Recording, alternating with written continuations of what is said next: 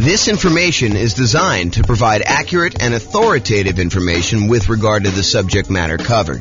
It is offered with the understanding that the presenters are not engaged in rendering legal, accounting, or other professional services. If legal advice or other expert advice is required, the services of a competent professional should be sought. Welcome to the Frisco Real Estate Investing and Real Estate Financial Planning Podcast. Learn all about investing in real estate in Frisco, Texas, with a combination of real estate financial planning and modeling with numbers specific to Frisco, plus syndicated, more generalized recordings of live and pre-recorded real estate investing classes, not all of them specific to Frisco. Be sure to stay tuned after the podcast for a message from our sponsors. Well, good morning and welcome, everyone. I am your host, James Orr, and today I got a really cool class. So yesterday, we went over the new loan comparison spreadsheet, which allows you to call up your lender, get the current mortgage interest rates for a variety of loan products, and then see the difference in monthly payment, which is really going to be the difference in how much cash flow you have if you're using them to analyze the same property. And then you could use that in order to make a decision about which loan to get and how much better that one is than another loan. And so the next thing that occurs to a lot of folks is, well, how do you actually compare and see what the difference is between one loan product and another loan product? And the most common version of that question that I personally get is, should I put 15% down or should I put 20% down when buying a rental property? And the reason I think this one comes up the most is a lot of folks believe that minimizing the amount of money you have investing in the deal is the optimal strategy, that is going to be the best way for you to approach investing in real estate, and that you should minimize how much you have in a deal every single time you buy a deal. And I'm here to tell you that there may be times, there may be some situations where that is not the best thing for you to do. And I hope to explain that to you here today in this particular class. This class is going to be a really short class about the question, should I put 15% down or should I put 20% down when buying a rental property? And I will also warn you that you cannot just use my numbers. You need to call up your lender and get the exact mortgage interest rates for these different loan programs so that you can compare them side by side yourself with the actual numbers for that day, because they're going to vary. And sometimes it may not be this extreme. Sometimes it may be much more extreme than what I'm about to show you, but let's get started and look at this. So first thing is, call your lender, get the rates, fill in this form. It's a visual on the screen here of the form that I went over in detail yesterday. So go ahead and call your lender in order to get those. As I mentioned, your numbers will undoubtedly be different than what I'm showing you. You cannot just assume that, oh, James did the math for me once, therefore that is the math all the time. You need to do your math. This number does change over time. So really what we're doing is, you remember, this shows you all the different government loan programs, the conventional owner-occupant loan programs. These are primarily for people doing like house hacking or nomad strategy where you're moving into the property. And then this kind of like greener section here is all the conventional investment property loans. And we've got 15% down with PMI, and then 20%, 25%, 30%, and 40% to show you. Today, I'm going to be focused in on this 15% to 20% kind of section. So this shows you the kind of like difference in monthly payments for the various loan programs for the investor loans only. And so you can see that the investor loan, where you put only 15% down, is significantly higher than the next loan program, which is the 20% down. In fact, if you just look at the difference in size of the drop here, you can see that the difference in size of the drop between going from 15% to 25% is way larger than the drop from 20% to 25%. And you might be thinking to yourself, wow, that's a really significant difference between going from 15 to 20 and 20 to 25. And yes, that is pretty common, because part of the problem is that when you get a 15% down loan, you also have private mortgage insurance. Not only does the interest rate change, not only are you borrowing less, you're going from borrowing 85% to borrowing only 80%, but in addition to that, you have private mortgage insurance, which is insurance that you pay to the lender to protect them in case you default. The lender's basically saying this, look, I would really prefer if you put 20% down if you got a loan. And you're like, but I don't want to put 20% down. They're like, okay, I'll tell you what. I'm willing to work with you on this.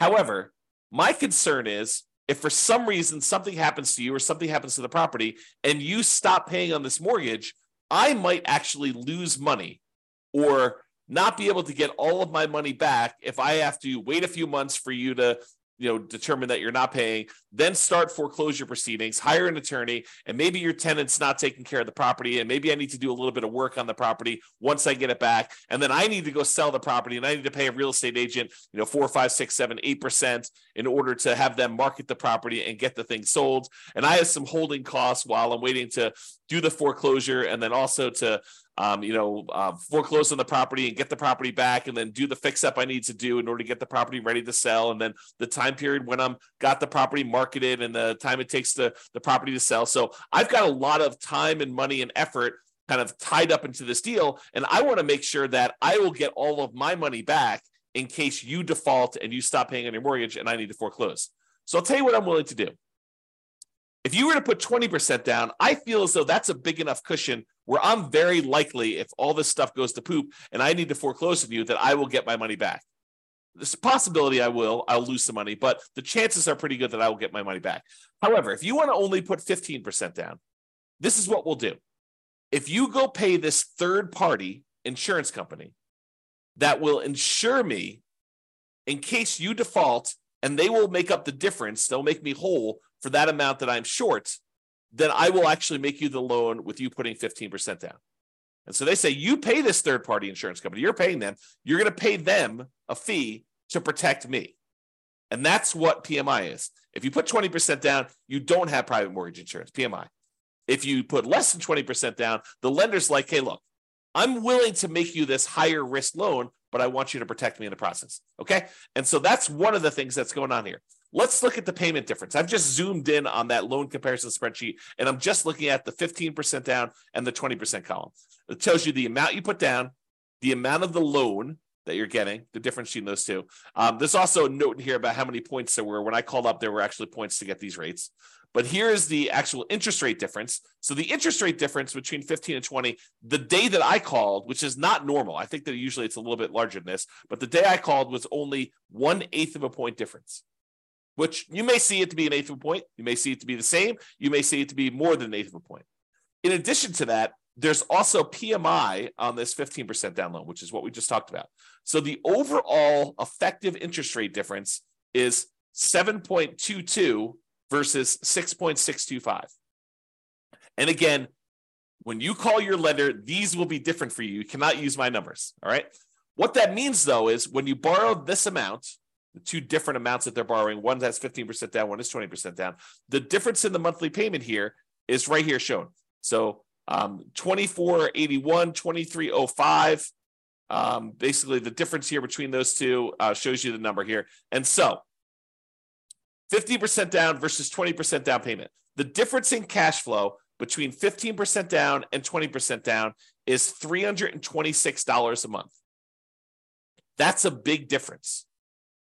It's a difference between that $3,062 and $2,736, $326 difference. So if you annualize that, multiply it by 12, you get $3,912 per year.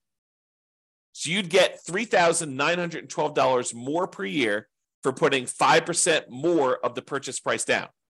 Remember, it's not just that you're borrowing less, but it is that you're borrowing less. It's not just that, but it's also you have a lower interest rate and you no longer have PMI. So for the extra $22,500, which is 5% of the purchase price in this case, that you put down, you earn $3,912 per year more, which is a 17.39% return on the extra down payment. Now, technically, you'd save a little bit more on closing costs because your closing costs on a loan that's smaller is a little bit lower, but we're not taking that into account. It's relatively small. Also, because you put more down, your estimated return on investment from appreciation and debt pay down and your depreciation would be lower. You'd be less leveraged if you did this. So you got to take that into account too. But if you're really concerned about this cash flow number, realize that the return you're getting on that extra amount you put down, that $22,500 more, is about 17.39%. And that's like a cash on cash return on investment. That's the return you're getting in extra cash flow on that property. So are there a lot of other places where you could go where you could get an extra 17.39% cash flow return on your money? Yeah, sure. If you buy a rental property, typically it's more than 17%, but part of that is like deferred return. It's like your cash later return, your appreciation and your debt pay down return. This is really all about cash now. It's money in your hand from cash flow. So 17.39%. Not a lot of places that I know of where you can get that, especially on a lump sum of money of this size. So in conclusion, it's not just about borrowing less. Putting more down tends to also improve your interest rate and eliminates PMI. You can determine the difference in payments to estimate the difference in cash flow, since the income is going to be the same if you're analyzing the same property. Then you divide that difference in annual cash flow by any extra you had to put down to estimate the extra return in cash flow that you're earning on that extra down payment. And then you got to ask yourself, can I earn that return or better somewhere else with similar risk characteristics? Okay. So the idea is do this calculation yourself and decide whether it is worthwhile for you to put this extra money down. And yours may not be 7%, 17%. In fact, it's very likely to not be 17%. Yours may be more in the line of, if I get a 5% return or a 10% return. Some cases it might be a lot more, maybe 20% return. But you got to decide, hey, look, maybe I'm not willing to put this extra down in order to get just a 5% cash on cash return on that extra money. Maybe that's not worth it for you. Or maybe it is worth it for you. Or maybe 10% is worth it. So you got to decide where your cutoff is. And part of the decision, at least for me, would be what else could I do with this money to get that type of cash on cash return over that time period. Okay. That's all I got for you. Hope you enjoyed this very short mini class on whether you should put 25% or 15% or 20% down. I will also tell you that this is a common question. The next most common question is 20 to 25. And I think most people don't even ask me about that one. I have to show them why it's advantageous for them to sometimes go from 20 to 25 because the interest rate bump between those two is usually pretty significant. So same thing applies though if you're thinking about 20 or 25%, is you run the math and say, this is what my payment is at 20, this is what it is at 25%, this is how much extra I had to put down, and figure out what the difference is, figure out what the return is on that extra 5% down to see if it's worthwhile for you. That's all I got for you. This has been James Orr. Have a great day. Bye-bye, everybody. With home prices up, mortgage interest rates up, and rents up, but not quite enough to counteract the higher prices and interest rates. Cash flow on rental properties in Frisco is harder than ever. Book a call with the Real Estate Financial Planner to apply our proprietary 88 strategies to improve cash flow on your rentals. See the show notes for a link to schedule your call and improve your cash flow today. If you're a real estate agent, lender, or professional in Frisco that wants to help our real estate investor listeners, consider reaching out to learn about collaboration opportunities with this podcast. We'd love to add more value to our listeners by having you assist our investors buy, sell, and finance their real estate investments. See the show notes to schedule a call to discuss collaboration opportunities.